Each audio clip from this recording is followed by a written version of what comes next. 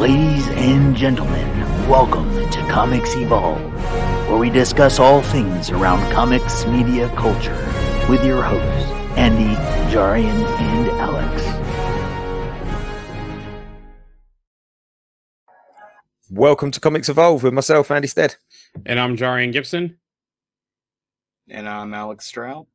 And we are back after 2 weeks off. We've been busy working and traveling and having family shenanigans, and it's great to be back live. Alex, how are you?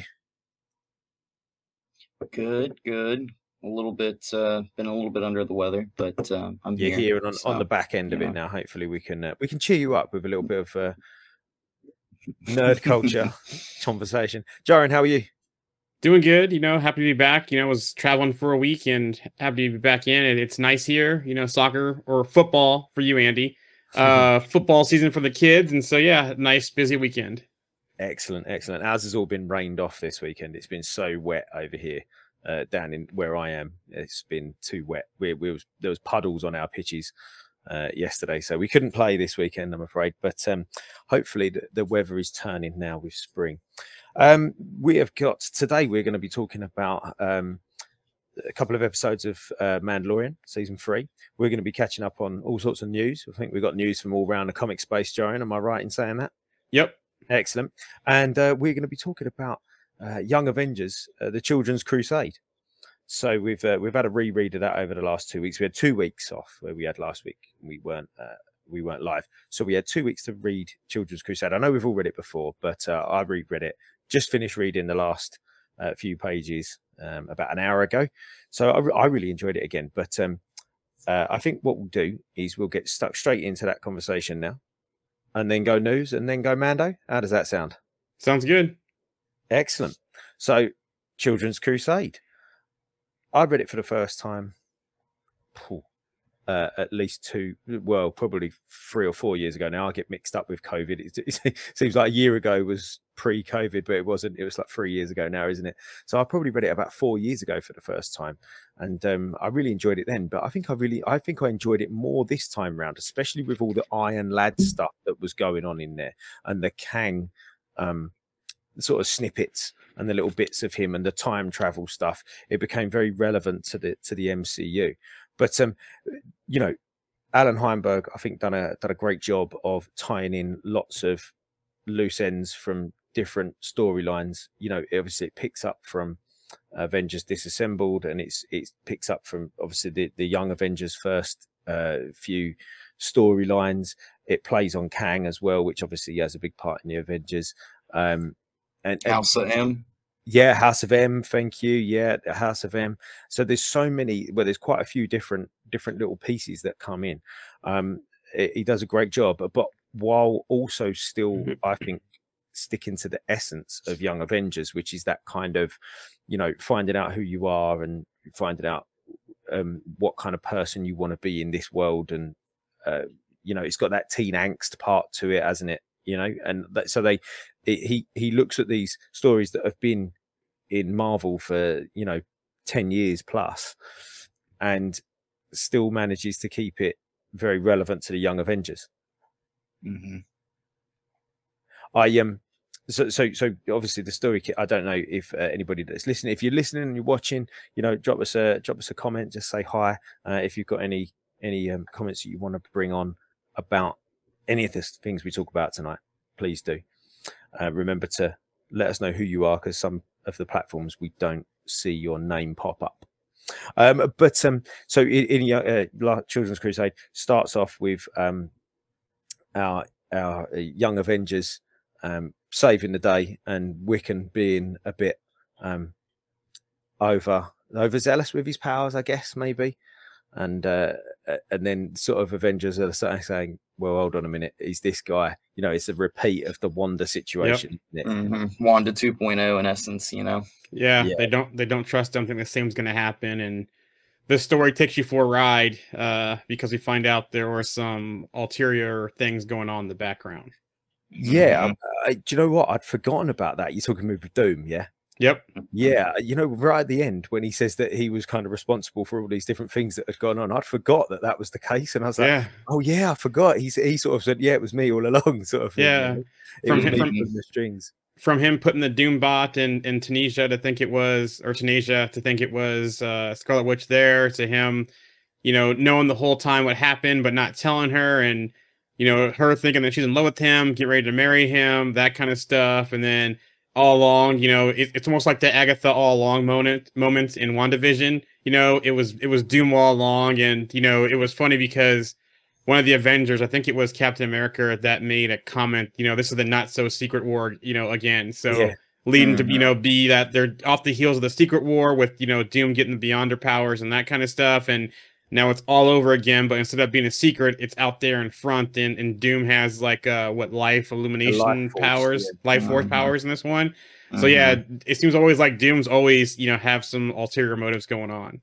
Well, and Doom actually says at one point too, when the Young Avengers take Wanda, he's like, "Great, look at what you've done. You've let the greatest weapon like out there just slip away. Like, look at Yep. what you've done." And it's like, all right, well, there's Doom's whole plan this whole time, like just in a sentence, like it is funny so. though because you say that though, like for the first sort of few chapters, you're kind of reading this going, "Oh, has Doom turned a new leaf? Like, is he? He's not a good guy, but is he? Never. Is he sort of? Is he? He really loves Wanda. Like, he really wants to just settle down and have a wife. And then you kind of, as it goes on, he Wild starts card. saying, yeah, Wild card.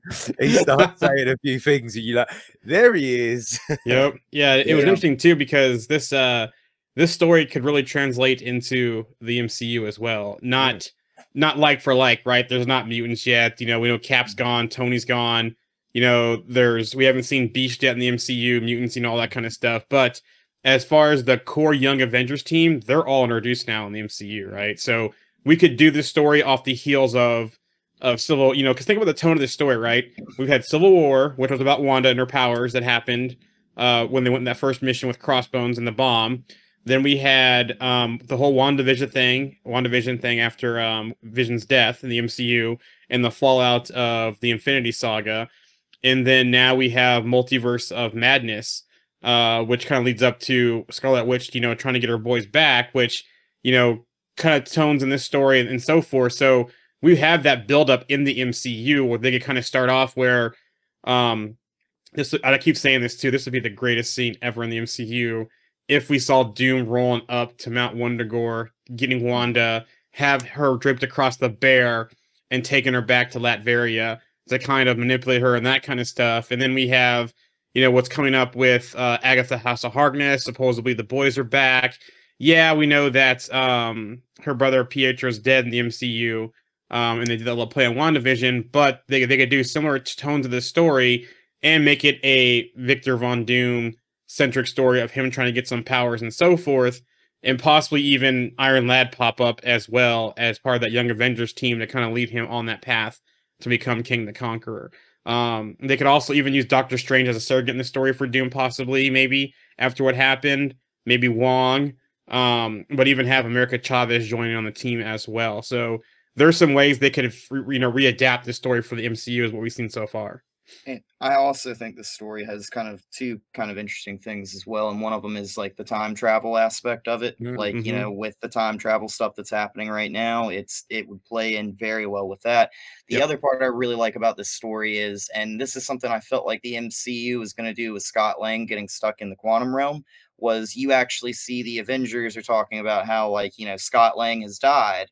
And then when they go back to the past, they bring Scott Lang to the future. So it's almost like, did Scott Lang actually die that day? Or was it the fact that they went back in time and pulled him to the future and he's only been gone all this time Mm. because he was brought from that point in time to the future? So they thought he died like in the explosion, but he's not dead, you I know? still think that they're in an alternate timeline. I think that when Janet came back to save Scott, Hmm. I think that Cassie and the Pims, Janet and Hank, are in present day. I think Hmm. Scott and Hope, when they went back through, I think there's some trickery going on there that King might have played. That they're actually in Hmm. either alternate timeline or stuck in some kind of time loop, and Hmm. I think we'll see that coming up. So you see this weird little switch though in this story where you get Scott Lang back, but you lose Cassie at the end of the story. You know, so it's like this weird flip where it's like you have Cassie in the beginning, but we don't have Scott, and then we get the reverse. It's interesting. I think that whole time travel thing that you was talking about there, Alex, especially with Iron Lad involved, is really interesting because of that. The whole Iron Lad, his whole purpose is to not turn into Kang. Exactly. But there's some great moments in there where, you know, everything that he does, it is leading him to turn into Kang. Like it's inevitable, isn't it? And he's fighting against all of these things, but actually it's always going to happen. Yeah, he thinks that he can use time to fix things, which is King the Conqueror's, whole idea there. And then because the Vision steps out of line, tries to stop him, which he helped them rebuild Vision from future tech, he ends up killing the Vision, in his anger of Cassie dying and going back into the time stream. Yeah, that is typical of him, isn't it? It's like, Vision says that to him, doesn't he? He says you can't just fix things by going through time. Like that's what Kang does, and that's where he gets so annoyed. And you're like, you're literally becoming Kang now. Like this is it. This is you doing it. And that leads back into that Only Myself Left to Conquer storyline, the Kang storyline, where it's from Iron Lad's perspective. And he's trying to do everything to stop himself from turning into Kang, but he just does. It's such a great story, and you can see elements of that in this.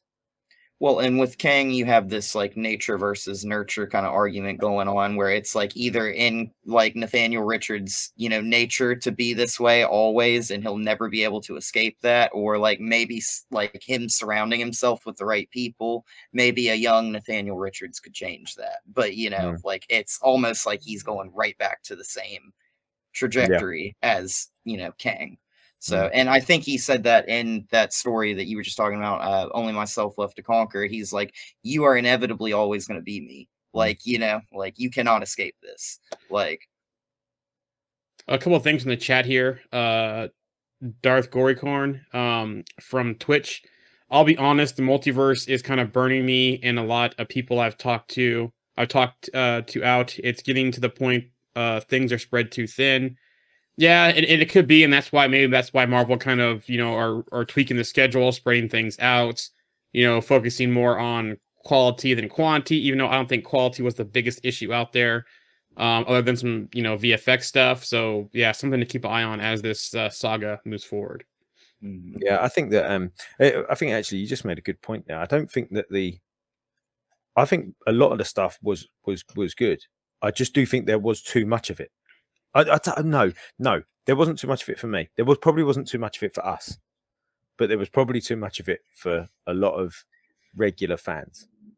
I feel like a counter argument could be made for that though, because like look at like Multiverse of Madness. Like this is the Multiverse of Madness, yet we really only see one universe, and that's the 838. Like other than their main 616, the other ones are like, hey, they fell through these really really fast, and you see them like in a highlight reel real quick as they fall through universes. But then it only really takes place in two universes. So is it really the Multiverse of Madness, or is it the Universes of Madness? It's kind of like a weird, like, I don't think we got enough. We only see Gore kill one god on screen, and Love and Thunder, but yet like he's Gore the God Butcher. He should kill multiple gods. It's kind of like we should get more and more, I feel like, in some instances. Yeah, I definitely think they could have tweaked some things and made things a little better, but I still don't think that we've gotten too much. I'm loving it, because that's more stuff for us to talk about, more stuff to theorize on, that kind of stuff, and more stuff to enjoy. So, but there is a fine line. We have a question here though, which we haven't touched this, but since we're talking about Kang, hello, not sure if this has been explained yet. I just joined the discussion a minute ago. What do you guys think is going to happen when the end credit scene in which Loki is in the past and one of the Kang variants is on it? Do you guys think this would play on Loki season 2? Which, so the variant was Victor Timely, and, it seems like he's kind of the one that's going to be going through and setting things up. He'll probably be the one to start off doing the whole technology and, collecting things throughout his time, and maybe even the reason why the TVA could be even started. There's been talk that scene may not even be part of Loki season 2, that scene might be part of the next, movie like in King Dynasty, so interesting to see where that lines up, because of where they talked about that scene actually happening. I happening. actually think it would be really, really interesting if they chose to do Victor Timely is eventually the person who becomes He Who Remains and is sitting at the Citadel at the end of time in the void or whatever. And I think it would be like an awesome little kind of like bow if they did that, where it's like, Victor Timely it's just another persona of Kang, Yep. it's just somebody else. And like he talks about he's been doing this for a long time, maybe that was his jumping off point to where he got outside of the multiverse, was as Victor Timely in the past. Yeah, I think that could be a good option there, Alex. So another one real quick too before we move on. The other problem I've run into that a lot of people I've talked to said is a huge one. That being for every bit of toxic masculinity, they get rid of, they seem to replace it with toxic femininity. In the end, I use air quotes because no people have the same definition of it. So, and I think we'll probably address some of that when we get to our episode coming up, when we talk about the tone and shift and things in the MCU, and we have some previous guests back on to kind of address that. So we'll probably save that one for that one. So Darth Corn, come back when we have that discussion, and we'll definitely address that then. Yeah, sure, because I think that's a really big conversation, and a conversation that we want to have a very specific episode for. So yeah, I don't think that could be solved not solved. I don't think it'd be discussed in a couple of minutes. So yeah, definitely keep an eye on that one. Come back to that one. He followed up real quick. I love comic books, and that is what that's why I say this. I don't want toxicity to kill it on either end. We all agree with that too, as well. Yeah, so totally, 100% agree. Back to Children's Crusade. The point of us being here today. Doom and Wanda, that relationship there. Do we think that could be a relationship that we see in the MCU, but a relationship that could genuinely happen? I want to see it. Like I said, I want to see him saving her and riding up on the bear and that kind of stuff. And that would be a perfect jumping off point from Multiverse of Madness to go with this. And then especially with the events of Wanda, where it seems like we're going to get Billy back in that one, and possibly Tommy as well, to where, they're actually in this universe and not magic. But with her going through the whole thing with the Darkhold, the Multiverse of Madness, and all that stuff, and then destroying that, that maybe she does have amnesia, she doesn't remember them, and instead of her being the cause of no more mutants like she is in this, and lead into this story, that she's the her guilt and her all that kind of stuff and amnesia is from what happened in Multiverse of Madness and killing all the sorcerers that we saw with Doctor Strange and Wong and them, but also to traumatizing and causing the problem with another universe. I think they could play that into the story instead of the mutants angle of it. I'm gonna go against the grain a little bit here. I don't think that they're gonna do the Doom thing with Wanda, to be honest. I think that they're gonna probably hold on to Vision with Wanda.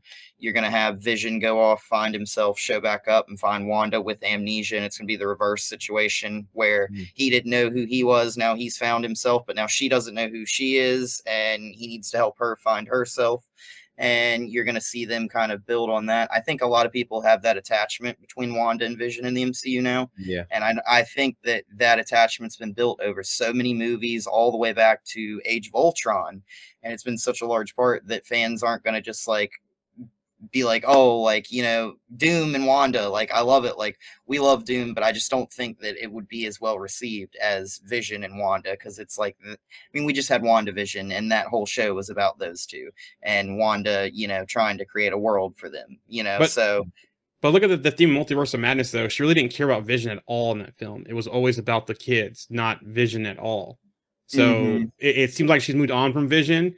And they could play it like the same way they do the comics, where it's Vision and now Cassie kind of somehow, Cassie ends up finding Vision, and we get some of that play, and it's Cassie and Vision, so he's kind of moved on. I could see it, but it wouldn't be as exciting as Doom and Wanda. But all of Wanda's previous traumas always lead her to get more powerful in the MCU. I mean, when she loses her brother, she has a little power freak out and, has an outburst of power. When she loses Vision and she kills Vision, she's extremely upset, but she does that the first time before Thanos reverses it. she like has Westview happen, you know, that's a result of a freak out, you know. Every time she like has a little bit of like a freak out, she loses her power. Every trauma kind of leads to the next trauma. She created her kids out of the trauma of losing vision, trying to create a life with vision, you know. So it's kind of like everything that she does always kind of snowballs and gets bigger and gets worse, trying to make it better. Yeah, but go ahead, Andy. No, I was going to say I think I do agree with you, Alex. I don't know whether they will go down a Doom route with Wanda. However, I would like them to. But I think maybe if they did, they might. I think I've said this before, that Wanda could be the Molecule Man surrogate in the Secret Wars. Definitely. So Doom could be using an amnesiac Wanda to control the multiverse, and maybe he's kind of promised her her children back, because in the Children's Crusade, she goes to him after she loses her children in the first instance, before House of M, to help to get him. That's revealed, isn't it? At the end of this story, it's revealed that she went to him to ask him to help her get her children back, to use his magic. So, you know, it'd be a nice way to sort of tie all that together. But the thing is, though, they need to start putting Wanda on the redeeming path.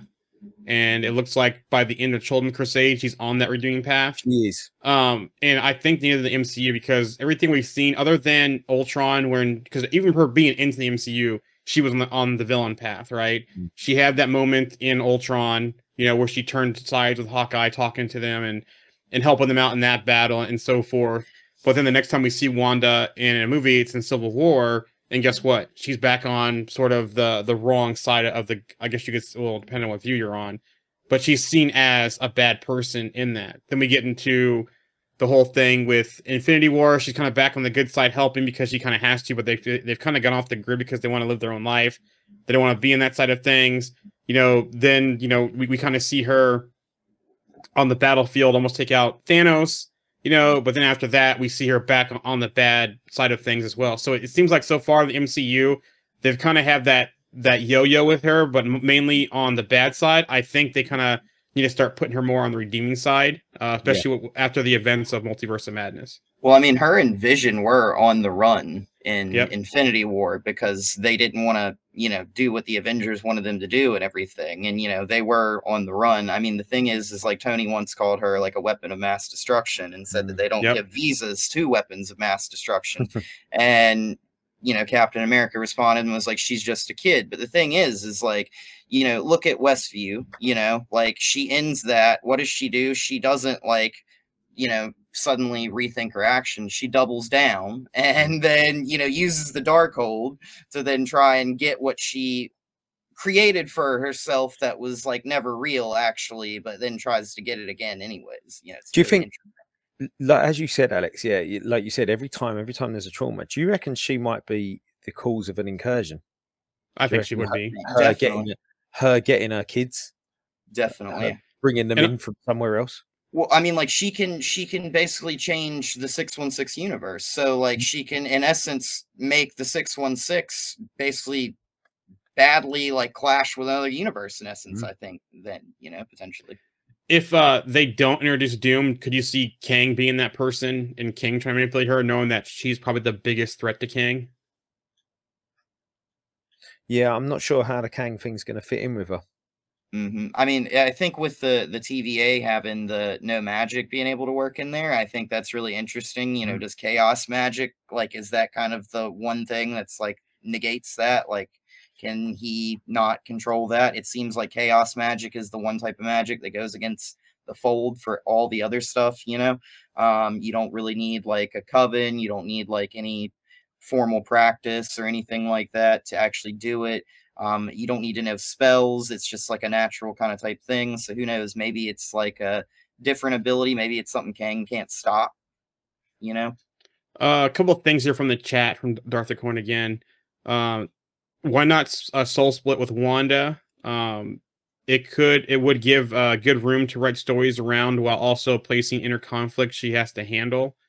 And to finish that up, and conflict can equal better personal growth and actual healing can sometimes. So that's actually good input there. Yeah, that last little comment there, about the conflict can equal better personal growth. It's like wars, isn't it? Like wars, out of war comes a lot of advancement in the end, and it's the same, with conflict and with personal battles. Often you grow more out of those than you do out of things being easy. So yeah, I get your point there. But yeah, a soul split thing, as in. What do you think? Two Wandas, maybe, or yeah. yeah. Explain what you mean by that a little bit better, Darth Gorikon. I'm also wondering if that's like a Shards of Mephisto reference with the kids or something. Like maybe that's what he's talking about. I'm not sure. Potentially, yeah, maybe. If you're still there, drop us an elaboration on the soul split. Oh, here we go. He's here. Looks like the soul splits in town, and the other side of the soul take over a host. Oh, the soul splits in two.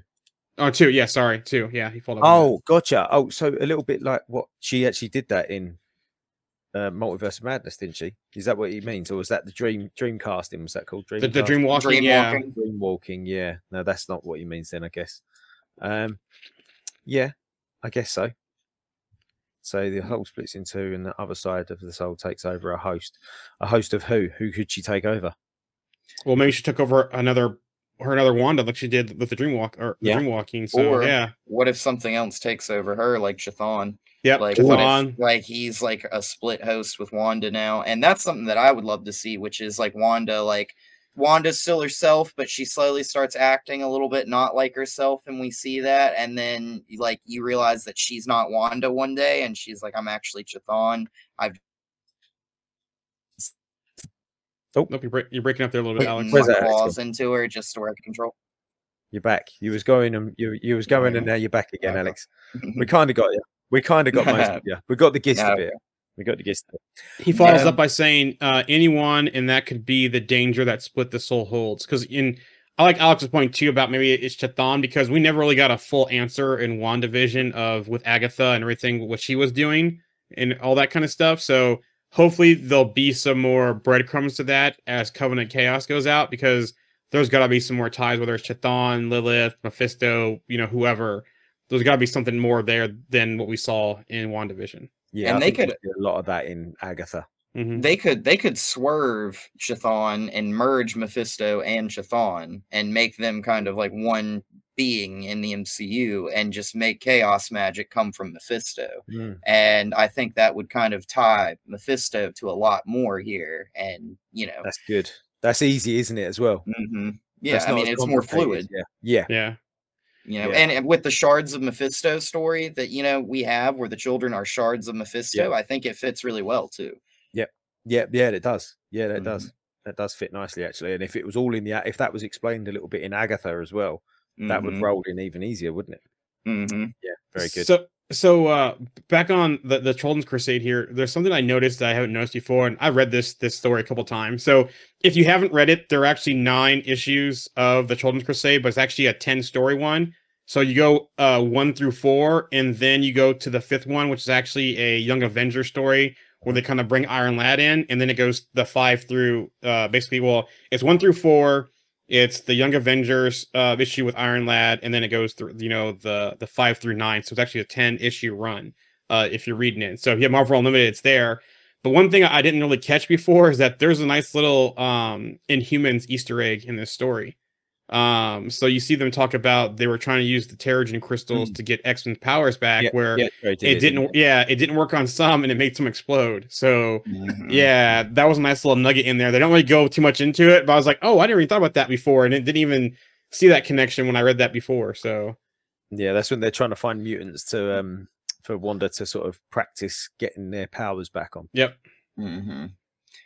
I think the landscape is a really interesting thing in this story, because you notice that, like, the X-Men, the Avengers, the Young Avengers, everybody's like against everyone. And these are all heroes that are all like kind of like, we don't agree with what you're doing right now, stop. And like for mutants and the X-Men, it's like, we want to try and figure out what's wrong with the mutants and fix it ourselves. We don't need other people coming in telling us like how to fix it, because we don't know if you have the best intentions to do for us, and it's fun. It's funny, X Factor. Oh, go ahead. No, You're go fine. for it. Nope. No, I insist. All right, Joe. all right. And also, it's the X Factor who are in here as well. They're like, yeah, come on, test us out. We'll be guinea pigs. We want our powers back. Yeah. I know you're gonna say two out of the same thing, Andy, but go ahead and you're gonna go on Scott Summers. I was gonna say Scott Summers is a dick in this As well. usual. Yes, I cannot As stand usual. Scott Summers. God.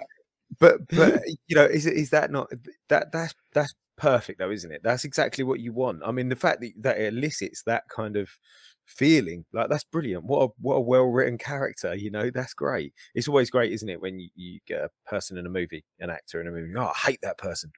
Brilliant, well done. Like the writer's probably sitting there like patting himself on the back saying, good, I'm glad you hated this person. That was the idea. But yeah, Scott is such a dick in this. It's unbelievable. Like every now and again, he says something and you're like, oh no, he's all right, and then he does something and you go, no, he's not.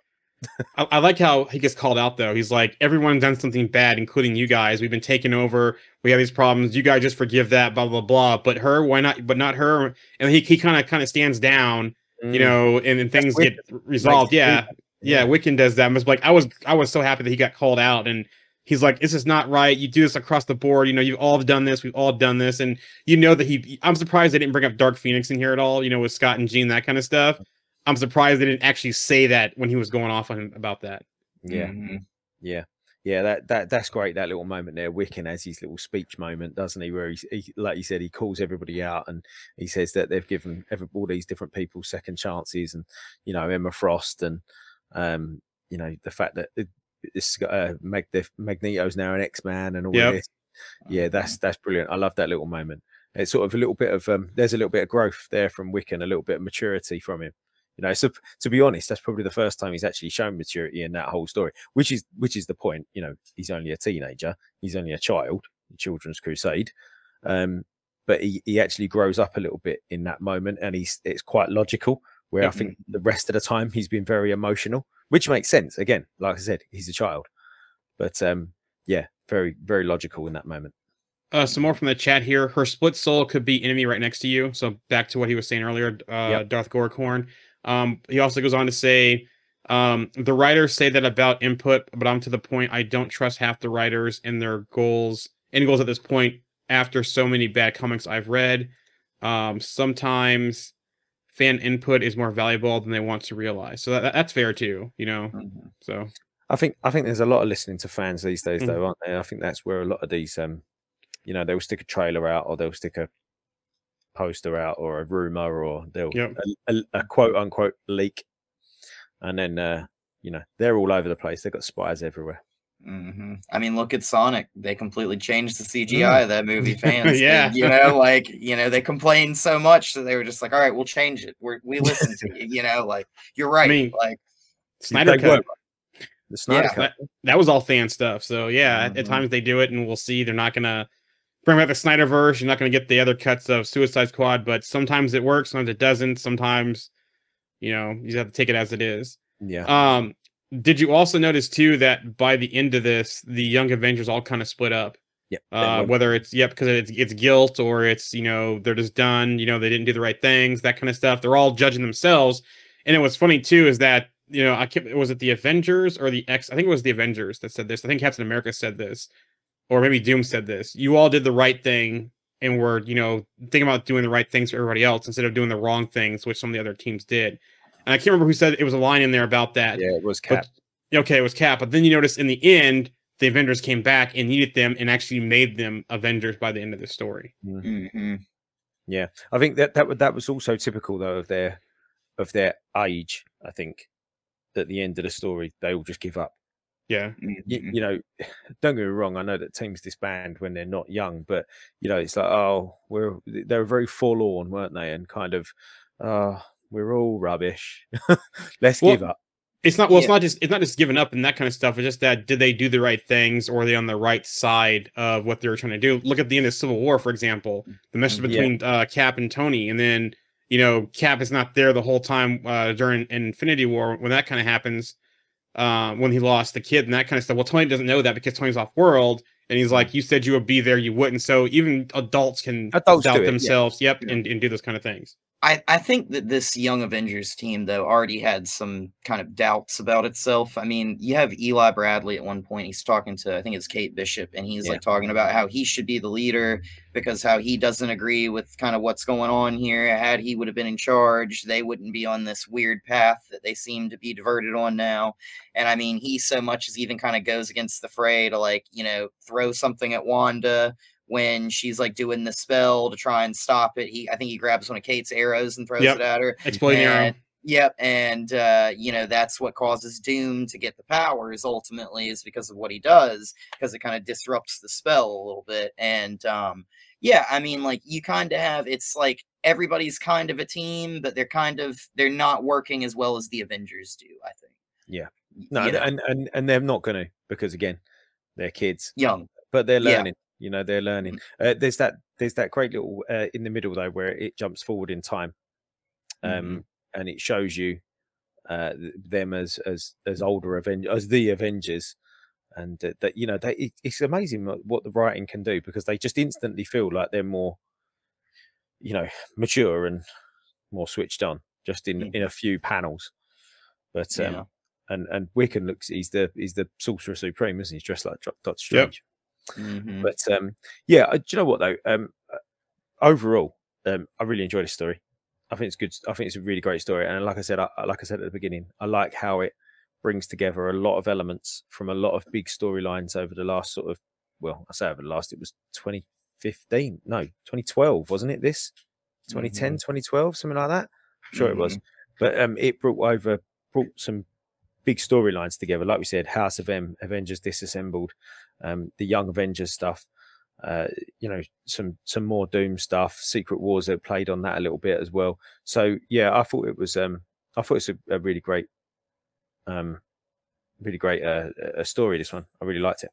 Yeah. And then you also notice one thing, picking up Sorcerer Supreme, where Billy didn't really lose his powers. He just made to think by doing what he did. He's like, I couldn't do it. The Sorcerer Supreme couldn't do it. No one can make you lose your powers.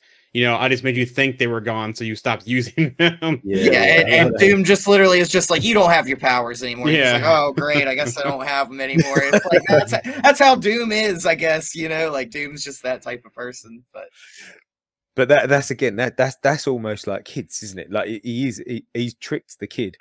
That's like you can tell a kid. I could tell one of my sons something. No, sorry, we've not got any money for takeout pizza this week.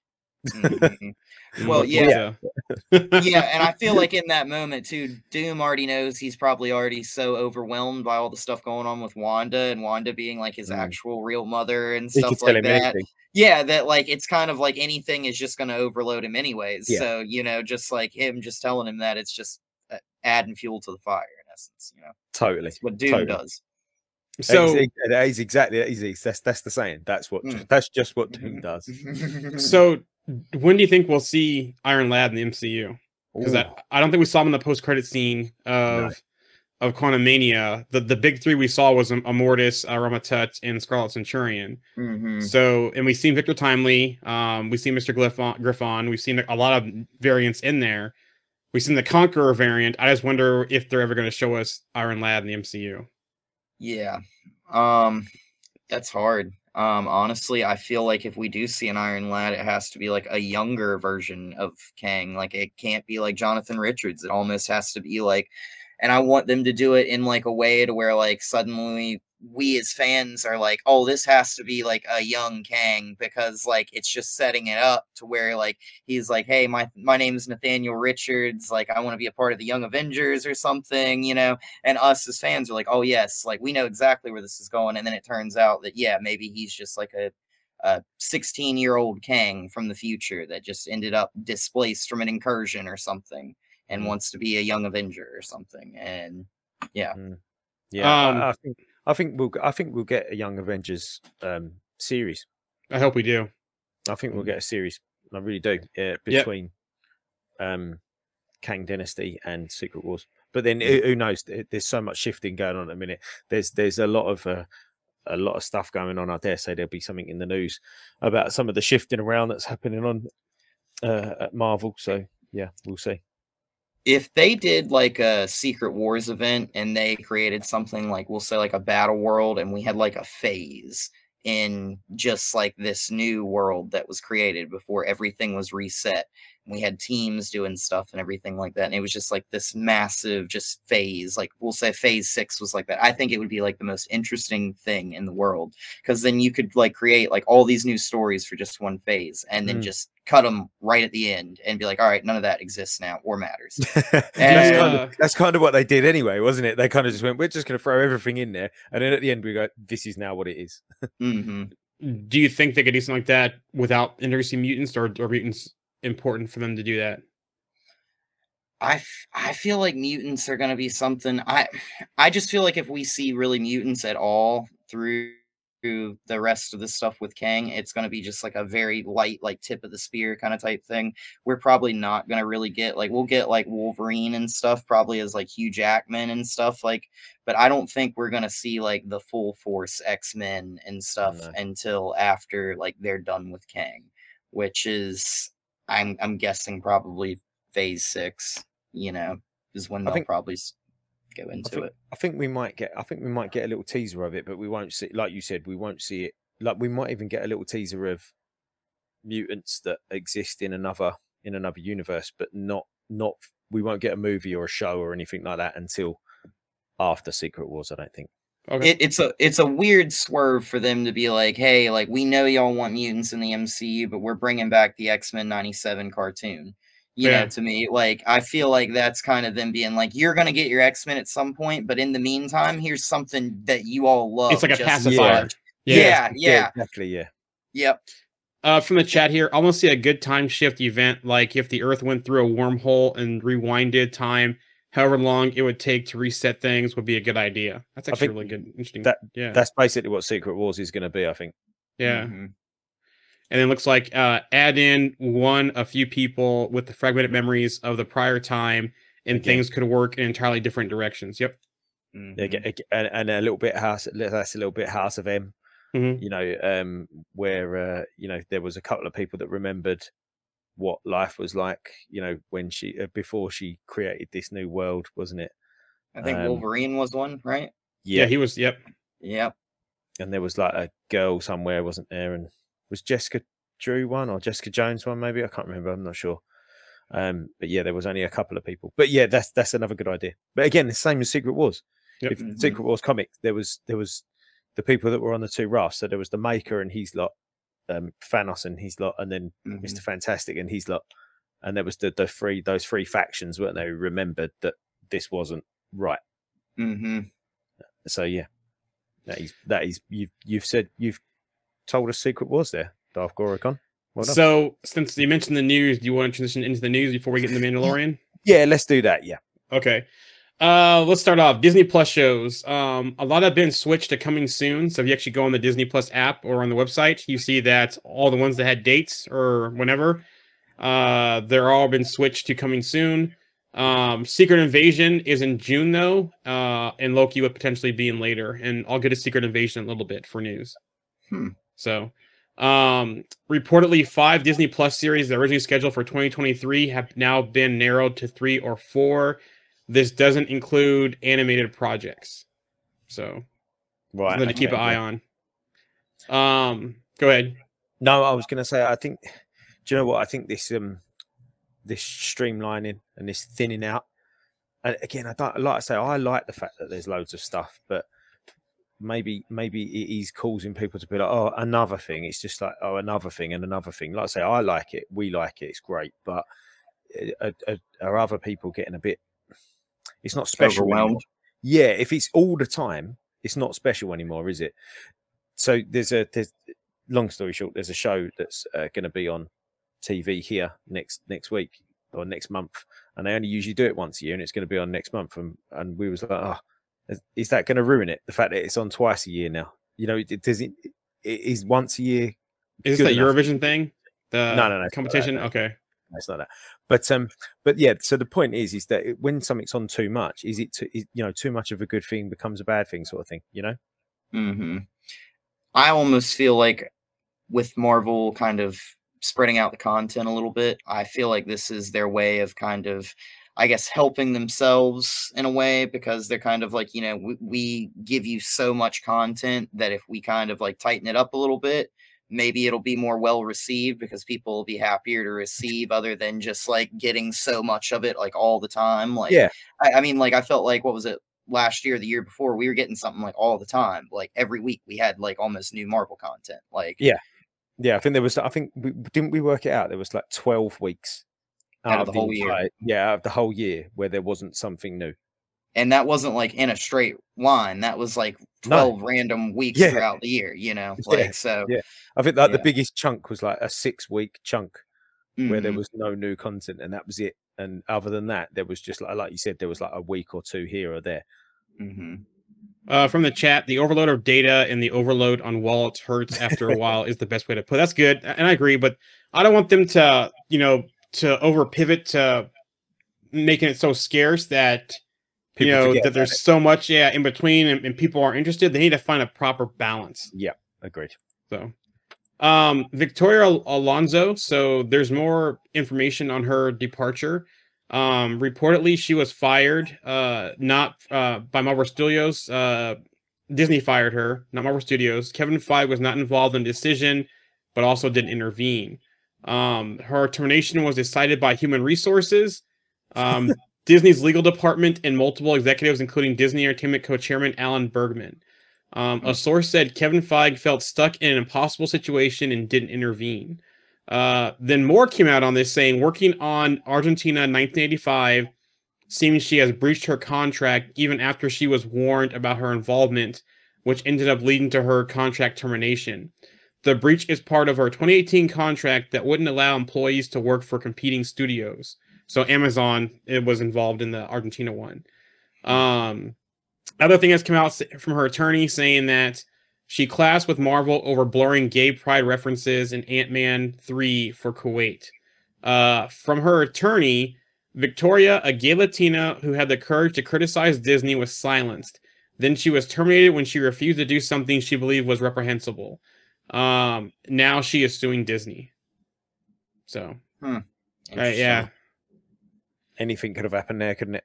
Yep. So anything could have happened. Yeah. So one thing to keep an eye on, because she was an executive producer for the longest time since the beginning, and then she switched over to running the VFX side of thing, which at first came out it was things to do with the VFX stuff, but that seemed to be false. So something to keep an eye on. Also, Marvel chairman Ike Perlmutter has been relieved of his duties at Disney. Disney has now folded Marvel Entertainment into the larger studio. Marvel Entertainment's president, Dan Buckley, will remain employed at Disney and continue to work with Kevin Feige. So I don't know what this is going to do. This could also be part of how they're switching the schedules and that kind of stuff as well. But Marvel Studios was kind of its own entity, kind of ran that way and reported into Disney. Now it's a part of the whole Disney studio. So this could be a good thing. This could be a bad thing. Something to keep an eye on. Maybe Kevin Feige does get more power because obviously he's the main person there. But something definitely to keep an eye on as this progresses. Lots of shifting going on. Mm-hmm. Lots of shifting going on. You can sense it, can't you? The fact that it's been quiet for a long time. I know you're going to come to Secret Invasion in a moment, which is great, but it's been very strange, hasn't it? When you think we had that kind of overload of information, like we was just saying, Alex, last year, it was just like everything, every corner you turn, there was a new show or a new movie or a new bit of news or a new rumor, and now it's just gone really quiet, hasn't it? And I think they're kind of taking stock and just kind of going, look, where are we going to go for the next 10 years? Well, and I feel like with like Reddit and things like this, we've seen a lot of leaks of stuff. We've seen a lot of projects like, basically be talked about like the entire script almost before like it's actually even like weeks before it's even seen in a movie theater. And we just saw Marvel kind of like freak out about this because like potentially I think they feel that maybe that somehow jeopardized like the box office for Ant-Man, and like that kind of was like the foundation for where they were going with this phase. It was going to kind of lay the groundwork. So I think Marvel's kind of just a little bit kind of uneasy, and they're going to probably change some things and shift some things up, and probably, I don't know, they'll probably tighten things up. You'll probably notice that like things will start to very just kind of like drip fed to us almost. Yep. and it'll be one of those things where like we used to hear about stuff and hear rumors about stuff like really, really like often. And I think it's gonna probably stop here. You know, pretty I think soon. that'd be a good thing, though. Yeah, maybe. I think that'd be a good thing. From the chat here, at this point, we don't even know who is telling the truth, sadly, because people try to save face on so many levels to not get canceled these days. So, air quotes. Vision Quest. So, there hasn't really been a lot of confirmation around this, but apparently it adds writers. So, Megan McDonald and Peter Cameron are part of Vision Quest writers' room. So, okay. Interesting. X-Men 97, showrunner Bo DeMaio. We're going to be picking up about several months after Professor X left Earth after being shot by Henry Gyrich and had to return to Shi'ar Homelord to be with Lilandra. And what ends up happening is that assassination attempt has led to this wave of increased sympathy towards mutants and understanding. So... everyone's just going to have to go back and watch all the old X-Men cartoons to catch up on this. I was like 12 the last time I watched those. Probably, I've watched a little bit of them, and I'll probably have to rewatch them again with my son just to get him. So he's up to speed when the new cartoon comes out. Marvel Studios set up new production companies in the UK. Royal Productions UK Limited and For All Time Productions UK Limited, categorized as motion picture production activities through their SIC code. These companies are for movies and will probably spend a significant amount of time filming in the UK. Neither currently have a US counterpart. And that one All For Time Productions is interesting. All for all time. Yeah, that's for all time, That's what they said in the TVA, wasn't it? Yeah. But Royale Productions is interesting too as well. I wonder what that one will be. Royal Productions. To keep an eye on. Yeah. Something with No, Royale Productions. Oh, right. Okay, so there's an E on the end of it. Yeah. Okay. Rumor. Lucasfilm will no longer be working on an Indiana Jones series as Disney wants them to focus on Star Wars. Wait, so like the movie?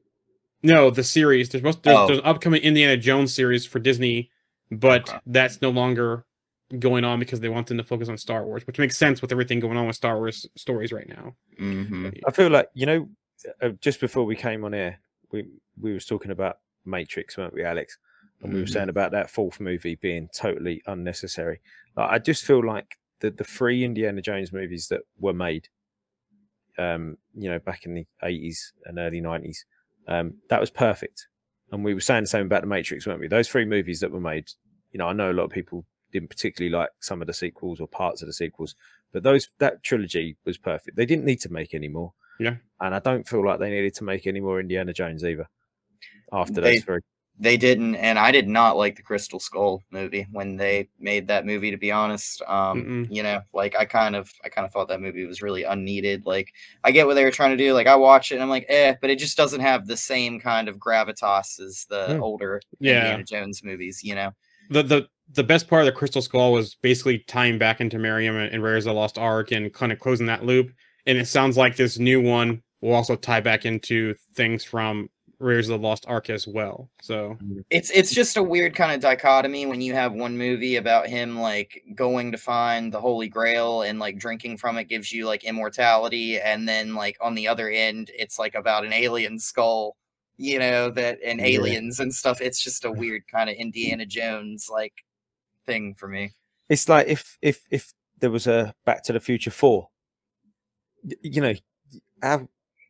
that's making me feel ill just thinking about Back to the Future 4. Like, why? You wouldn't need to do it. So why bother making more sequels of these movies that have got a really good trilogy already? You don't need to. Here's a good question from the chat. How many mass extermination attempts have been attempted? There is a reason I am Team Magneto in the big picture. Legitimately asking, it's hard to keep up at this point. It is. There's been a lot. There has been a lot. Too many to count. Yeah. Disney has been refocusing its efforts. While they aren't scrapping Disney Plus projects, they are definitely trying to ensure that they are pushing out projects that'll ensure they can make a direct return on investment. So, Guardians of the Galaxy 3, the tickets will be on sale tomorrow. According to an official listing on a ticket seller, Atom Tickets, Guardians of the Galaxy 3 will have a runtime of 2 hours and 29 minutes, making it the longest film of the Guardians franchise. James Gunn confirmed some things here as well on Twitter, saying it's around that long, although that's not exact, and I promise not a second is wasted. There's no fat. It was necessary to experience the full arc for every major Guardians character, not only for this film, but for the trilogy, or I should say, trilogy plus. Maybe. So yeah, tickets go on sale tomorrow. April 28th, Marvel Legends Season 2 will have episodes 4 through 9 released ahead of Guardians of the Galaxy 3. So you're going to get 5 episodes there. Cool. Wait, episodes 4 through 9? Yep. So 4, 5, 5, 6, 7, 8. Oh, and 6 episodes. 6 episodes. Yeah, sorry. 6 episodes. Wow. Yeah. So you're going to get one for, got to be one for Quill, Rocket, Groot. Well, they've already got Drax and Mantis out there from before. Mm-hmm. Oh, okay. So, right. Okay. Yeah. So does Gamora get one? Yeah, maybe Gamora, maybe the Ravengers one. Nebula. Nebula. Yeah, well, I'm thinking, so if there's 6, it's got to be Star-Lord. Yep. It's got to be Rocket. It's got to be Groot. Gamora, Nebula, and then one more. Ravagers or Cosmo? The Ravagers. Yeah. And I don't think you won't get one for Cosmo. We've only seen him for about 5 minutes. And I mean, unless they do Drax again. But you say Drax is, I didn't even notice Drax's one. Yeah, Drax and Mantis are already out there. Oh, okay. Oh, I feel like they'll probably do Cosmos. Like if they do kill off Rocket, Cosmos gonna probably be his replacement, and then they'll do Cosmos like some point, you know. Yeah. Yeah, that surely come later though, because I mean we've only seen Cosmo for about, if you take out the holiday special, we've only seen Cosmo for about 2 seconds. Yeah. Yeah. So there's nothing to put in a Legends episode. Unless they're doing some other stuff to explain. I don't know. Yeah, maybe. Yeah. But I mean, go ahead. Aren't they planning on doing like another special for Guardians or something at some point? I could be wrong about that, but I swear I thought I read that somewhere, like another kind of special next year or something. Maybe it could be. Yeah. Yeah. What If Season 2? Lawrence Fishburne says he's back as Bill Foster, Giant Man, in What If Season 2, while on the press circuit for John Wick 4. So it's good to see him back. I'm kind of sad there was no tie-in to him or Ava, and even they totally lost Janet's powers in Quantumania. So yeah, that was so strange that they like made that a part of the second movie and then never even touched on it in the third movie. And we literally see people in the quantum realm who have abilities, but yet she doesn't use hers. And it's kind of weird to miss. Yeah, that was the weirdest one. They definitely could save, Ava and Bill Foster for Thunderbolts, but Janet not having her powers after they made it a point in that movie was the big miss. Loki, Owen Wilson in an interview says end of summer / September. So definitely after Secret Invasion. Speaking of Secret Invasion, June 21st, there's the poster released today where they confirm the release date. It's in Disney or Disney Plus as well. Samuel Jackson on why Nick Fury has been absent from Earth. Even Nick Fury has been shaken, he's up there trying to process what the F happened, and what his place in the world is. The death of Iron Man, the death of Black Widow, with that stuff going on, he's kind of just checked out. So definitely from that funeral moment and Endgame, he's been gone. And we know from No Way or Far From Home, they were there as Skrulls and placing him. He was up in space, and so pretty much after that funeral, he checked out. He's up in space looking for his shoes. Yeah. I can't wait for this show. I really can't. This is going to be good. I've got a feeling about this one. I just see the stills that they released from Vanity Fair the other day. Looks great. Really does look great. It looks like all the things that I like about most things, spy and espionage stuff. And I just love the idea of like the invasion of the body snatchers kind of thing, where you just don't know who's going to end up being a Skrull or not. Like we could follow like a main character and think that they're a good guy this whole time, and then at the very last episode, it turns out they're a Skrull. And you never know it. And it's awesome. And that Vanity Fair article had some nuggets in there. So Yes. Olivia Colman will be playing a shadowy MI6 operative. So I wonder if she'll have any ties to Union Jack at all in this series. Yep.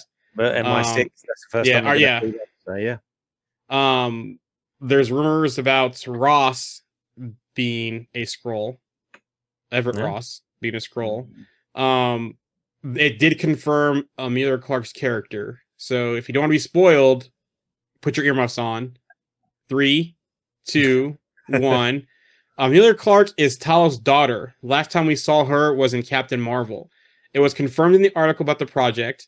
People are sad because she's not going to be Abigail Brand, but that doesn't mean anything because there's a rumor going around saying that Amelia Clark's Gia, Skrull and daughter of Talos, human name will be Nell, but she will have superpowered abilities similar to Abigail Brand. It is possible she could take up the name by the end of the show. That's the end of the spoiler, so if you're listening on this on the replay, you start listening again. The last thing about Secret Invasion is that during one of the MLB baseball games, there will be a new trailer tonight. I've been sitting here looking. Yeah. We've been banging on that we're going to do a reaction video for ages, and we've never actually done one. And I was sort of thinking, I wonder if we could do one live right now tonight. But yeah, I'm looking forward to that. That's going to be great. It just looks really good. It looks, lots of sort of seedy little bars and back alleys, and it looks really good. I'm a big Amelia Clark fan as well. I think she's great, and Ben Mendelsohn is great, and Olivia Colman's great, and Kobe Schmolders is great, and Samuel Jackson being Samuel Jackson. There's that great scene of Samuel Jackson and Ben Mendelsohn, like just sort of head to head, and they look like they're sort of embracing. That says it all for me. Yeah, I'm still excited to see what the fallout from this is going to be and who has been long-term Skrulls. There was something going around, a rumor about Rhodey, but some of the scoopers are like, we haven't heard anything about Rhodey, and this could possibly be something we see in the finale. Rhodey actually being revealed to be a Skrull. Yeah. So. Yeah, I mean, I think it's really interesting. Like, Skrulls have been here since the 90s in the MCU. So, we could have had somebody since the very beginning who was a Skrull, and they could have been this entire time. And it could be somebody that could be really close to everybody and the fans. And that would just be like a whoa, Natasha. Yeah. This is the one way they could bring Natasha Black Widow back. If she was a Skrull this entire time, she was in some kind of like hibernation somewhere. But the person that was a Skrull didn't know it at all. She was so deep cover that didn't know that she was really a Skrull. I can see them pulling that kind of twist on us. That's what I want to see. I want to see that as well. I want to see that sort of that person who's been so deep undercover that they've forgotten that they're a Skrull, and that then they're told that they're a Skrull.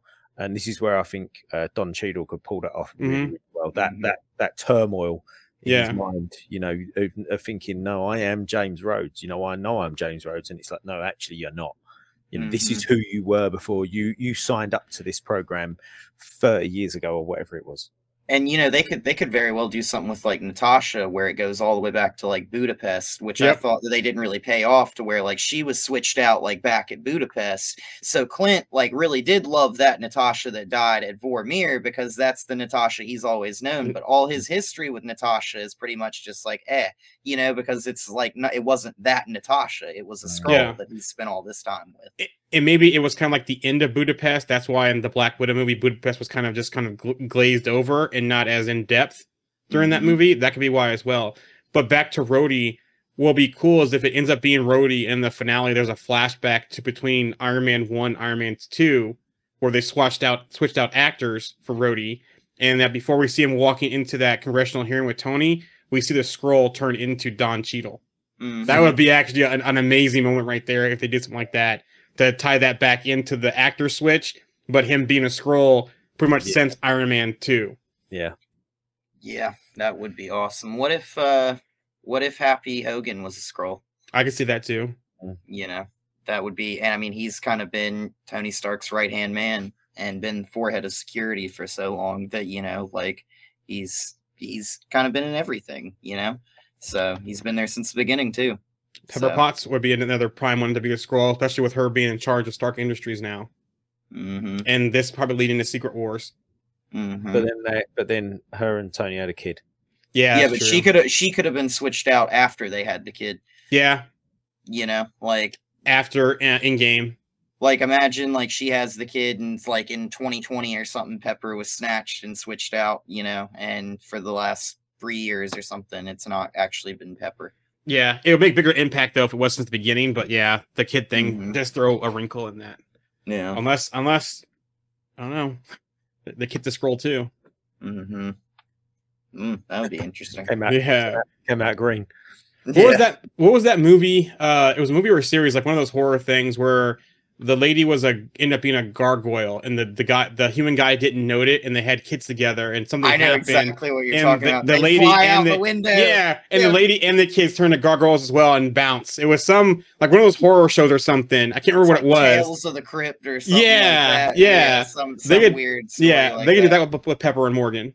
There's a really strange movie called Eraserhead. If you've never seen it, watch Eraserhead. But the guy, there's some weird stuff going on there in that movie with pregnancy and weird things being born. But yeah. All right, moving on. New World Order.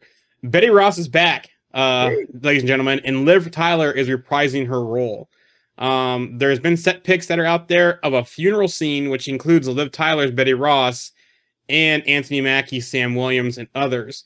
It does look like Anthony Mackie, Sam Wilson is in a sling, though. So it makes you wonder, is this a fake funeral? Something happens to President Ross, and they think he's dead, but he's not really dead, and he's the Red Hulk now. I think exactly where I was going with that. Yeah, I reckon because he's pretty much dying, isn't he? Yep. He's got to kill off that public persona of himself. You know, exactly. Kill himself off. Yeah, but look, the Red Hulks are now emerged. I wonder who that could be. Yeah. I have a question for you, though. Depending where this is in the movie, and if Sam does have, he's injured somehow, whether it's early on in the movie or at the end, do you think Sam ends up taking this a super soldier serum, not because he wants to, but because he has to? Because there's a rumor I'm going to talk about here in a minute that could lead to this being why. I'm just wondering, because somebody brought this up on the group the other day, and I can't remember who it was. It might have been Matt Parker, I'm not sure, but he said like, how can Sam throw that shield around like Cap did all that time without any super soldier serum? Like, that shield is strong enough to like take people's arms off. Maybe that's what he's done. Maybe his arm is busted from throwing the shield around so much. So that's what maybe encourages him to take some serum.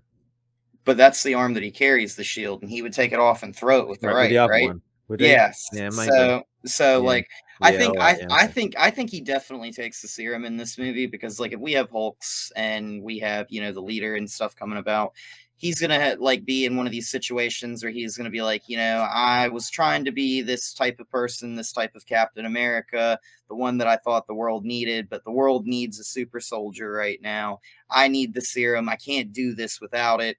And I hate to jeopardize my morals here, but I'm gonna go against what I've kind of stood against this whole time. I'm gonna take the serum, and Sam's gonna need it. I mean, he's got the vibranium suit, but he, needs, and he's got the vibranium shield, but he needs some help here, unfortunately. And I think that this is going to be at the end of this movie where he's got the sling. And I think that's because what happens to Sam at the end of this movie probably is the same thing that they probably did to John Walker, which is where he had the shield on his arm and somebody breaks his arm with the shield on it, like what they did to John. And because, John Walker had his arm in a sling as well, very similar. And so Sam will probably just heal right up after a week of having the super soldier serum, no problem. Boom, he'll be right back to normal. But I would imagine he takes the serum and is probably badly hurt. Do you think another one could be where it's by accident, like we saw with the Tim Blake in the Hulk, where he has a cut and he gets some blood or that kind of stuff and exposed, and the whole time he's conflicting about it as well? Could that be another scenario? No, I've already seen that twice now, haven't we? We saw it with Jen in She-Hulk, and if the leader's back, we've seen it again with him. I think to see it again with Sam, it'll be like, we've seen this. Yeah, true. By the way, he is packed because set pics show him, and part of his arm is green. Yeah, I see that. Yeah, yeah. So we know that we're going to see the actual leader in this film. So let's get to rumor time for this movie. Reportedly, the rumor is that Julia Louis-Dreyfus will be back as Val in this film. Will appear as Val in this film. Jeff Snyder, one of the insiders, has said, "I've heard that she's in the movie in New World Order, working along 5 other villains to form the group the Serpent Society, and their main mission is to obtain a special metal that is not vibranium." So, is this anti-metal? Is this adamantium, or what else could it be? Mm-hmm. So, interesting. And we're finally closing that loop with Serpent Society. Yeah. or the celestial metal, whatever that is. Tiamat. Yeah. So they could go and try and mine that if they chose to do so. Because they did, you know, like Cersei actually changed his composition when she stopped him from emerging. So we don't actually know what she changed him into. So he could be some kind of new metal, like adamantium or something. Yeah. I wonder if they're gonna go the whole anti-metal route with him. They could. I mean, isn't that from the comics too? There wasn't that for that mountain. Didn't they have anti-metal? I thought. I can't remember. Yeah, I think so. But I mean, like, we know that how important that the celestial body is because we've seen Nowhere be mined. Yep. So, like, you know, we already know like how precious those resources are, and now Earth has like part of one sticking out of its crust. So, you know, like, it's like, come on. Yeah. Daredevil Born Again. Vincent D'Onofrio states that Daredevil Born Again will be as brutal and violent as the Netflix series. So, believe it when I see it. Yeah, same. We've heard this time and time again. I'm not moaning. I'm not moaning at all. But you know, we heard this with Moon Knight, and we had these same discussions. And like I say, I'm not having a go. I'm not being negative, but I just we'll see. After rewatching the Netflix series recently and seeing Punisher kill that guy at the end of his series, I'm like, not a chance. Not a chance. At least not on screen. Well, yeah, exactly. Yeah. And there's more rumblings of White Tiger being in this series as well. I'm starting to see more chatter on that, so something to keep an eye on. Awesome. Speaking of violence, I've just watched the first 2 John Wick movies, and that's great.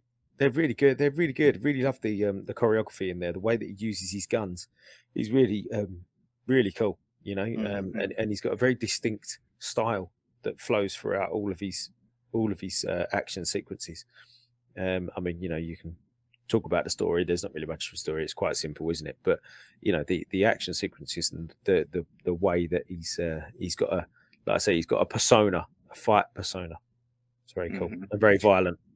It's funny. I was actually watching part of Daredevil recently, and I was watching that scene where it's got the blind guy and he's singing and he's sitting in the car, and Daredevil pops out and he like is fighting somebody, and they grab a gun and he disarms the guy and drops the magazine out of the gun and takes the magazine and throws it at the other guy and hits him dead in the middle of the forehead and like knocks him out. I'm like, dude, like that is just insane. But it's like that John Wick kind of like fight style. That, like, you know, it's that kind of same choreography almost, but you know, it's awesome. I tell you, talking about guns and fight styles, do you remember, have you seen Equilibrium? Yes. With Christian Bale. It's kind of a take on sort of 1984, I guess. But there's a great style of fighting, and they call it something in the movie actually, where they like fight with their guns, and they like, this is going to sound really rubbish, but they like punch with their guns. They don't punch with their guns, but they do movements with their guns, and that's really cool. And they actually talk about it in the movie. That's great as well. Almost a little bit of a mix between John Wick and Wanted, I guess, where he basically curved the bullets. Yeah. Wonder Man news. Demetrius Grosset has been cast as the Grim Reaper. It's now official. It's rumored for a while. So we're going to have the brothers in this series where Grim Reaper was teased in WandaVision. So it's good to them to kind of close that loop too as well. Ed Harris reportedly has joined the cast as well.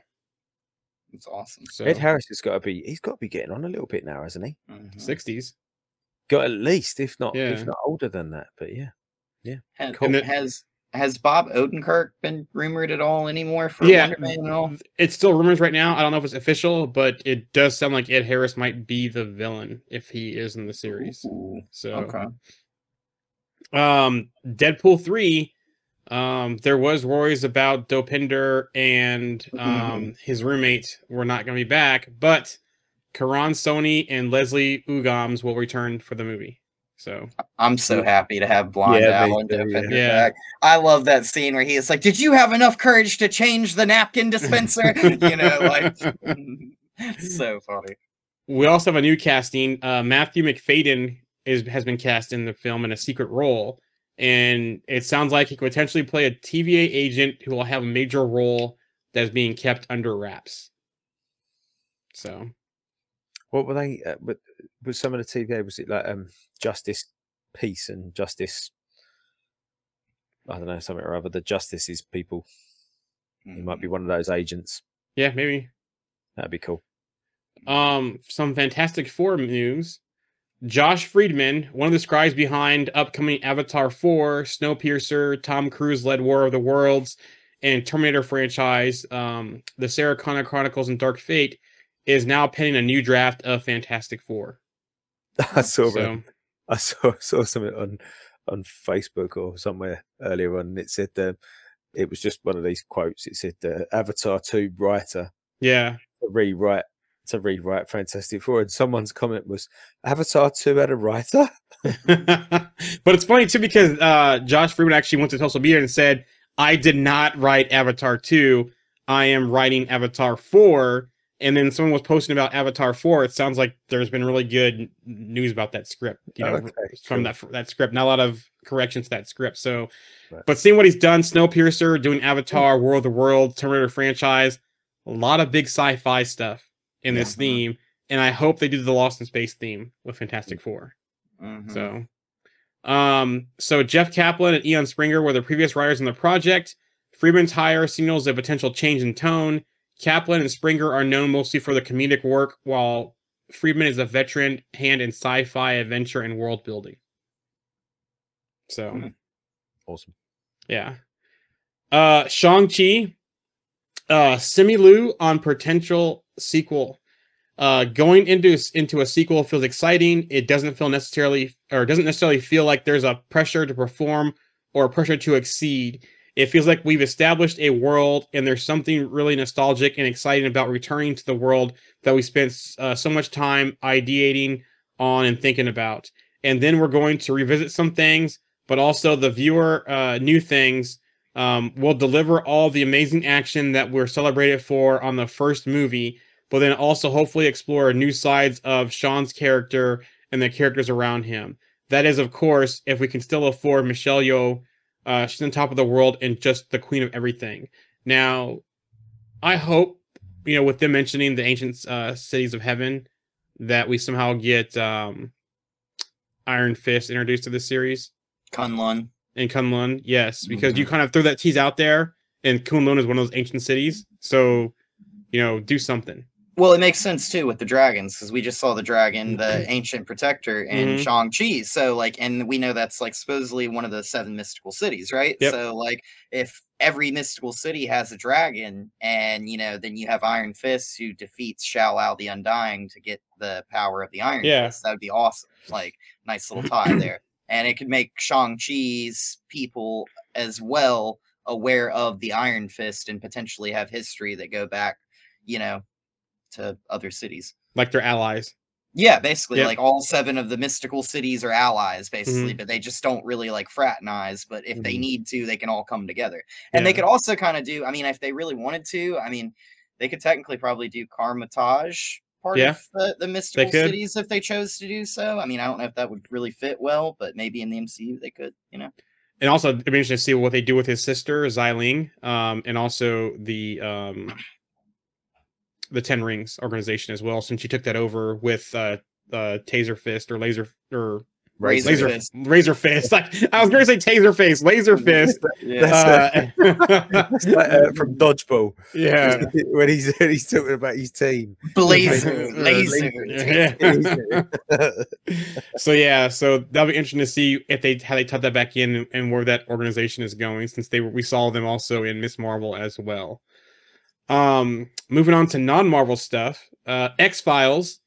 Ryan Coogler is eyeing X-Files reboot at Disney with a diverse cast. So, loved a bit of X-Files.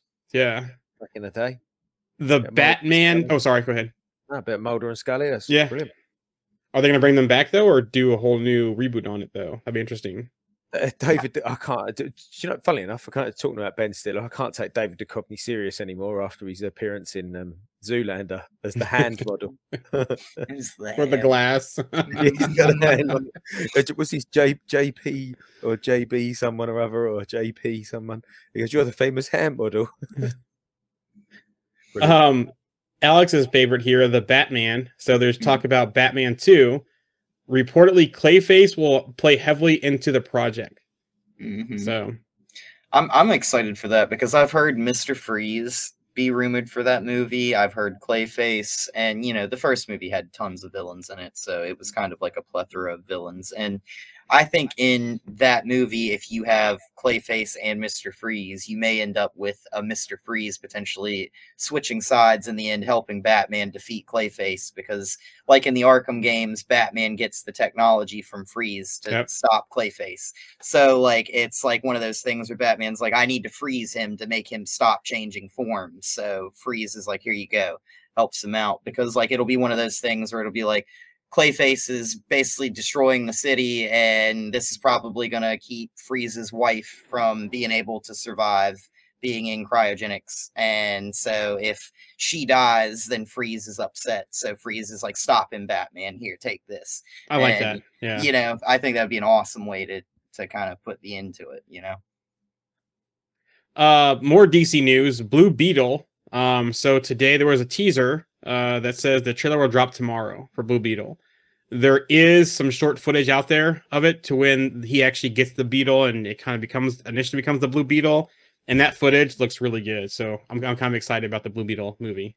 I'm so excited for this movie. Have they said if any of the previous Blue Beetles will be in it, like Ted Kord or Dan Garrett or anything like that? Not that I know of. Okay, cool. Because you know, it's really funny. The guy who actually has the beetle before him, the scarab wouldn't work for him like it does for Jaime Reyes. So like seeing him get the scarab and everything, I love the costume. I love how like even on the costume, it's got like the scarab's legs like around him, like oh man, it looks just like the comics. It is so awesome, amazing suit. I'm kind of surprised they didn't put this trailer in with Shazam, Fear of the Gods. You know. Yeah. You know what? On that, I'm not surprised at any of that anymore. Okay. When was the last time? When was the last time you saw a trailer premiere at the cinema? I can't remember when it happened. It was No Way Home with the Multiverse of Madness at the closing in. I think it was the last one I can think of. At the very end, yeah. Yeah. But it doesn't happen very often anymore. Yeah, that's a good point. Trailers are released online before they're released in the movie theater now, and then sometimes they're released in like that if it's at the end, if it's the end scene. But they don't release them in front of movies anymore, not for the first time. Do you think that's maybe intentional for them to be able to gauge how many people are watching them, and rather than just putting them all in like say movie trailers and on commercials on TV, they can just release them online and see how quick the response is. You get 20 million people who are looking at a trailer in the first 24 hours, you have massive excitement for this movie, you know?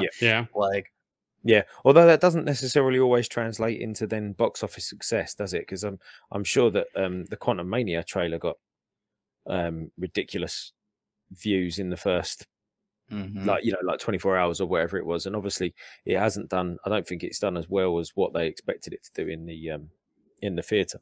I mean, I think they expected that to be $1 billion movie, like going into. I think so. I think that was kind of a long shot, to be honest. I think that was probably their ideal. I mean, you have to think that this was an Ant-Man movie. Ant-Man movies don't normally perform like exceedingly well. They never have. So the first one did like $500 and some million. The second one did like $600 and some million. So I think that they thought putting Kang in this would be like something where it's like you got Ant-Man, you got Kang. This is just going to fill the seats, you know? But a lot of casual fans don't know Kang that well, and Ant-Man movies don't normally perform that well. So you kind of have that like kind of working against this film, and that's kind of what we have seen kind of happen, I think. Yeah. You know, a little bit. 750 should have been probably been their goal, seeing that 500, 600 something. 750 would have probably been the goal, but I wonder how much that script leak hurt things, and you can see why Marvel's taking action for it. So, and I mean, streaming services too. Like you're going to see this movie on a streaming service in 2-3 months, and I know people who are like, "Why am I going to go to the movie theaters when I can just wait for my for it to be on my streaming service at home. Like, I'll just wait for it at home. Like, I don't need to go out and go see it right now. If you're not going to see it in the first 3 weeks, then you might as well wait, because 3 or 4 weeks after that, you're probably going to see it on a streaming service. But I'm wondering how much those early poor critics reviews damaged it for the general audience. It wouldn't. I don't think it would have made much of a difference for Marvel fans, comic book movie fans, pop culture, fans. But I think for general audiences, if they saw critics reviews that were poor, they may have chosen to not go and watch it. Yeah, true. I just think that at some point they're going to have to adjust the way they release movies and probably do what they did with Black Widow, but make it more expensive to do that. Like $100. If you want to get early viewing and watch it on Disney Plus at home, or whatever that platform is going to be, HBO Max or whoever, $100, then there you go. You can watch the comfort of your own home. And I agree with you on that. They either need to do that or they need to go completely the opposite extreme. And that's like not put movies that are in theaters on Disney Plus for like 6 months after they're 6 released, months at least. And if they do that, then that'll make people show up to the theaters, because people will be like, man, I don't want to wait. Like it would be like back in the day when you used to go see a movie in theaters and then would have to wait like 3 to 6 months to get it in the store on DVD or Blu-ray. It's the same kind of ideal. Yeah, I think they should do that, to be totally honest. I think that's the better option, otherwise we're going to lose our theaters. Yeah. Well, some are losing them anyways, right? Some are still closing they are, down. Yeah, they are.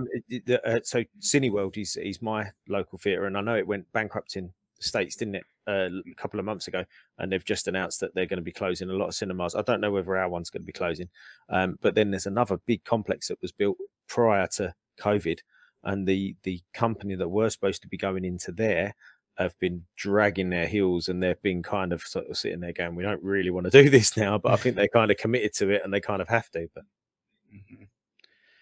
last bit of news here for you Scott Pilgrim fans. Netflix is bringing back the cast of Scott Pilgrim vs. the World for its anime series. Michael Cera, Mary Elizabeth Winstead, and the rest of the gang are coming back in animated form. Anime studio Science Saru will be helming the revival, and Brian Lee O'Malley, who created the original comic, will serve as the writer and executive producer alongside Edgar Wright, who directed the live-action film, and Ben David Grabinski. So it sounds like they're doing a nice whole reunion of this, and they're going to have an anime series. I'm looking forward to it. We still watch the movie all the time. I crack up laughing still all the time. They had the video game, they had the movie, they had the comic. So yeah, I hope they keep going with it. Yeah, I'm going to have a rewatch of that movie. I quite like that the first time I watched it. I think my boys quite like that, actually. Yeah. And that's all I have for the news. So the last segment we have left today is going to be the last 2 episodes of The Mandalorian. Excellent. I was speaking to Mark and Rob, our sort of resident Star Wars nerds in our group, and about this show, and I'm quite enjoying it. It's not got the same overarching hard-hitting story that the first 2 seasons have had, but I think some of the set pieces and some of the moments in this series, this latest season, have been really, really touching and really memorable as well. I'm really enjoying. I think the action sequences are absolutely outrageous. They're so good, really, really good. And the way that they've captured the flying scenes. I recently watched, I think I said, didn't I, a couple of weeks ago, that I'd watched Top Gun Maverick, and it's like watching that, but just with a person flying instead, in a Mandalorian suit. They're great, really, really great, really loving it.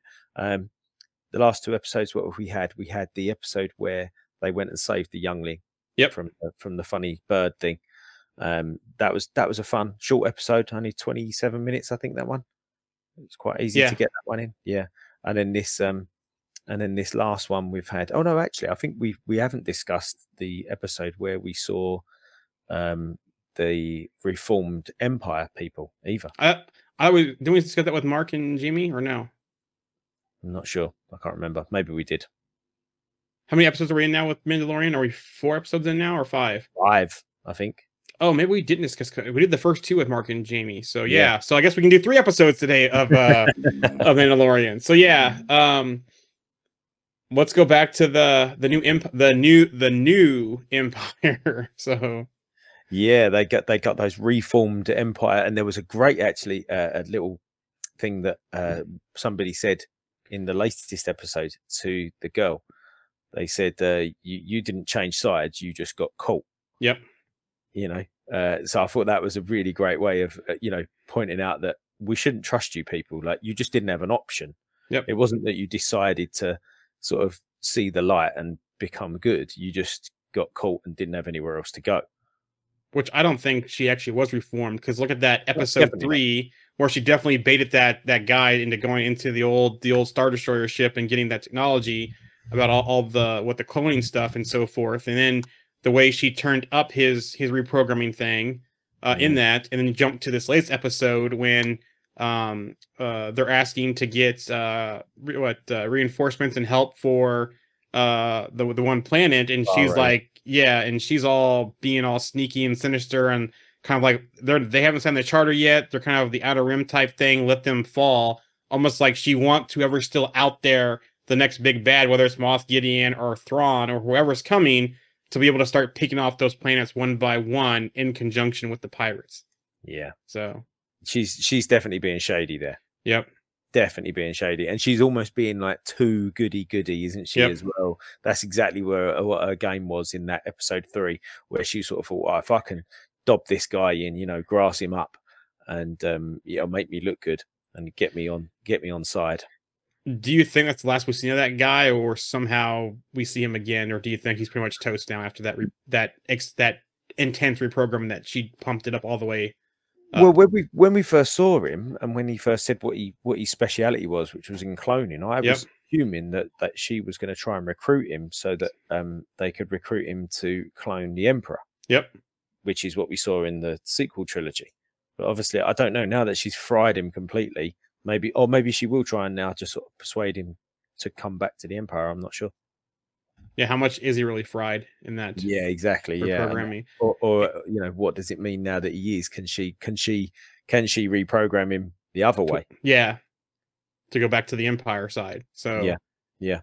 It was interesting how she kind of baited him in, built the trust, got that kind of stuff, and then got him caught. So the whole bait and switch there. Yeah. She's cool, that girl though, that plays that character, because she was obviously the leader of the Resistance in Ant-Man Quantumania. Yep. And she was in Z Nation as well for the last 2 or 3 seasons, I think, or last 2 seasons. She was in that, so I quite like her. I think she's quite good. So that was interesting. But and then we've got the sort of Bo-Katan now has made this kind of complete turn in the last couple of episodes. Yeah, I think she might have done, and I'm really enjoying her character. I think there's something else going on with the blacksmith lady. Yes. There's definitely some trickery going on there, Bo-Katan. Remember when we first saw her, she was by herself in her castle, saying the others have gone off. There was some kind of issue between them, and they've gone off on their own. And then at first I thought she was leading Din Djarin into a trap when he went back to Mandalore. But then she comes save him, and I wonder if part of her plan was to gain that trust for him to take her back to the, with the whole saving of the youngling and the blacksmith and that kind of stuff.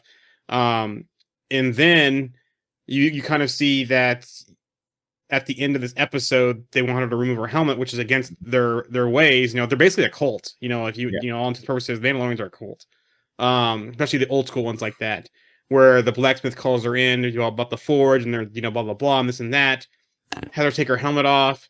You've walked in both worlds, and they both kind of come out, while none of the Mandalorians think anything about it.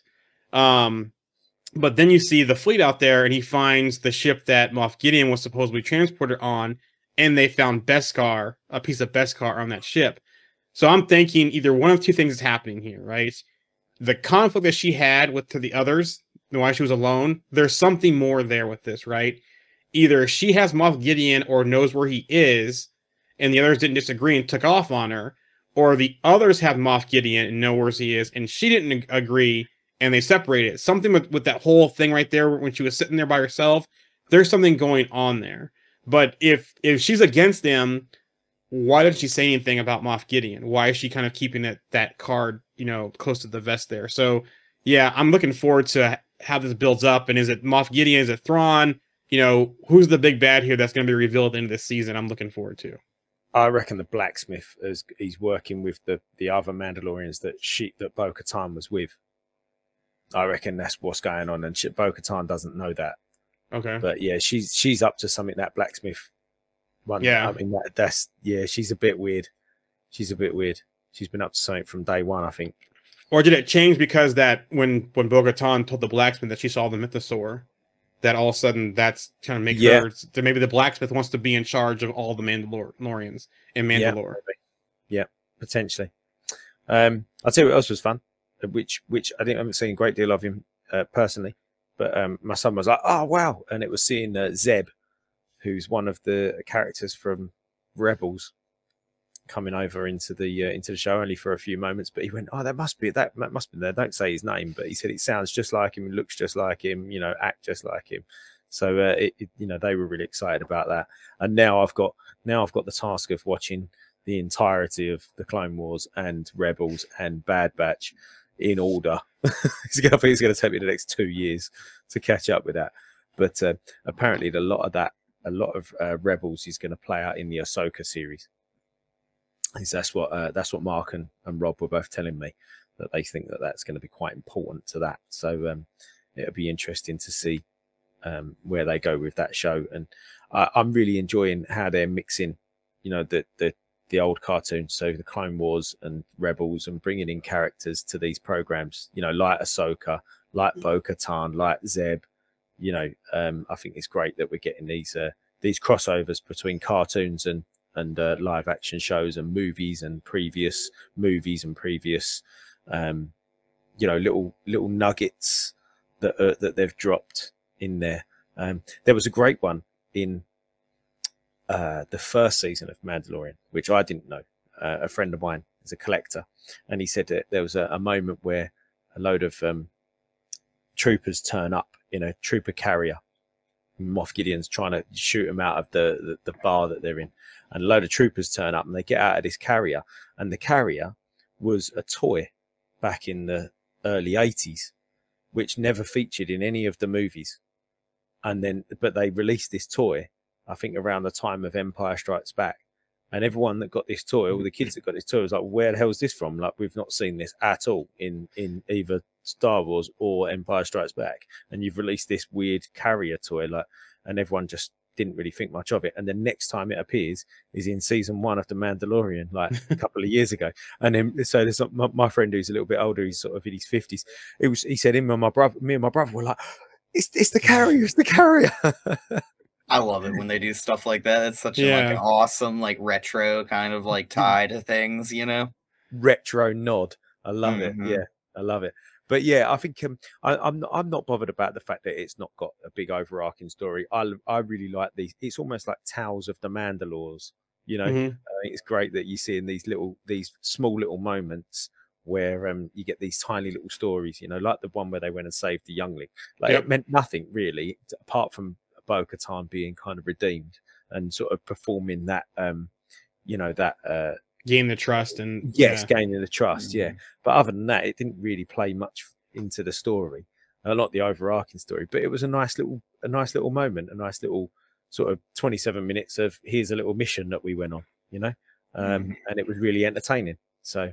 And now it's helping out what's the planet they're on now? I'm going blank here on the name of the planet they're on with Carl Weathers' character. Navarro. Yeah, Navarro. They've got a nice plot of land on Navarro where they'll be safe and they can kind of start recouping and growing the Mandalorians, but then trying to go back, and the blacksmith saying we're going to retake Mandalore. So that's interesting as well, especially what they know that it's inhabitable. They can rebuild.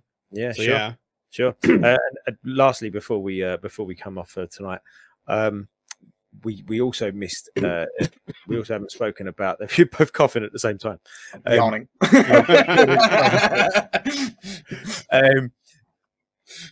We saw a little flashback to Order 66. Yep. In the last episode, and we saw Grogu getting saved from the Jedi Temple by the same actor playing who voiced Jar Jar Binks. Yep. As a Jedi, which was great to see, and he was cool as well. Yeah, he was really cool. But that was interesting as well, because since Ahsoka spoke to Grogu in season 2, we've kind of, she said, oh, he got rescued from the Jedi Temple, but we don't know, like someone got him out, and you don't know who it was, and that was fleshed out again there. A little bit of exposition. It's nice. I like those little bits of exposition. Just like, this is what happened. It took 5 minutes to tell us that. Yeah. And that's a great build. It'd been cool. It'd been cool to kind of see Samuel Jackson's Mace Windu be the one at the elevator there to kind of get him out before his ultimate device, because we never know what happened to Mace Windu, right?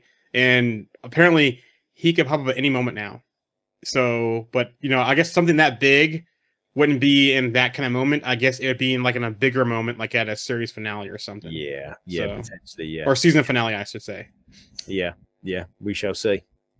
Have you seen the meme of the pirate leader and the one main pirate they keep showing of those two together in the side-by-side picture of Pizza the Hut and his partner? There's a meme going around saying same energy right here. They are similar. Yeah, for sure. Yeah.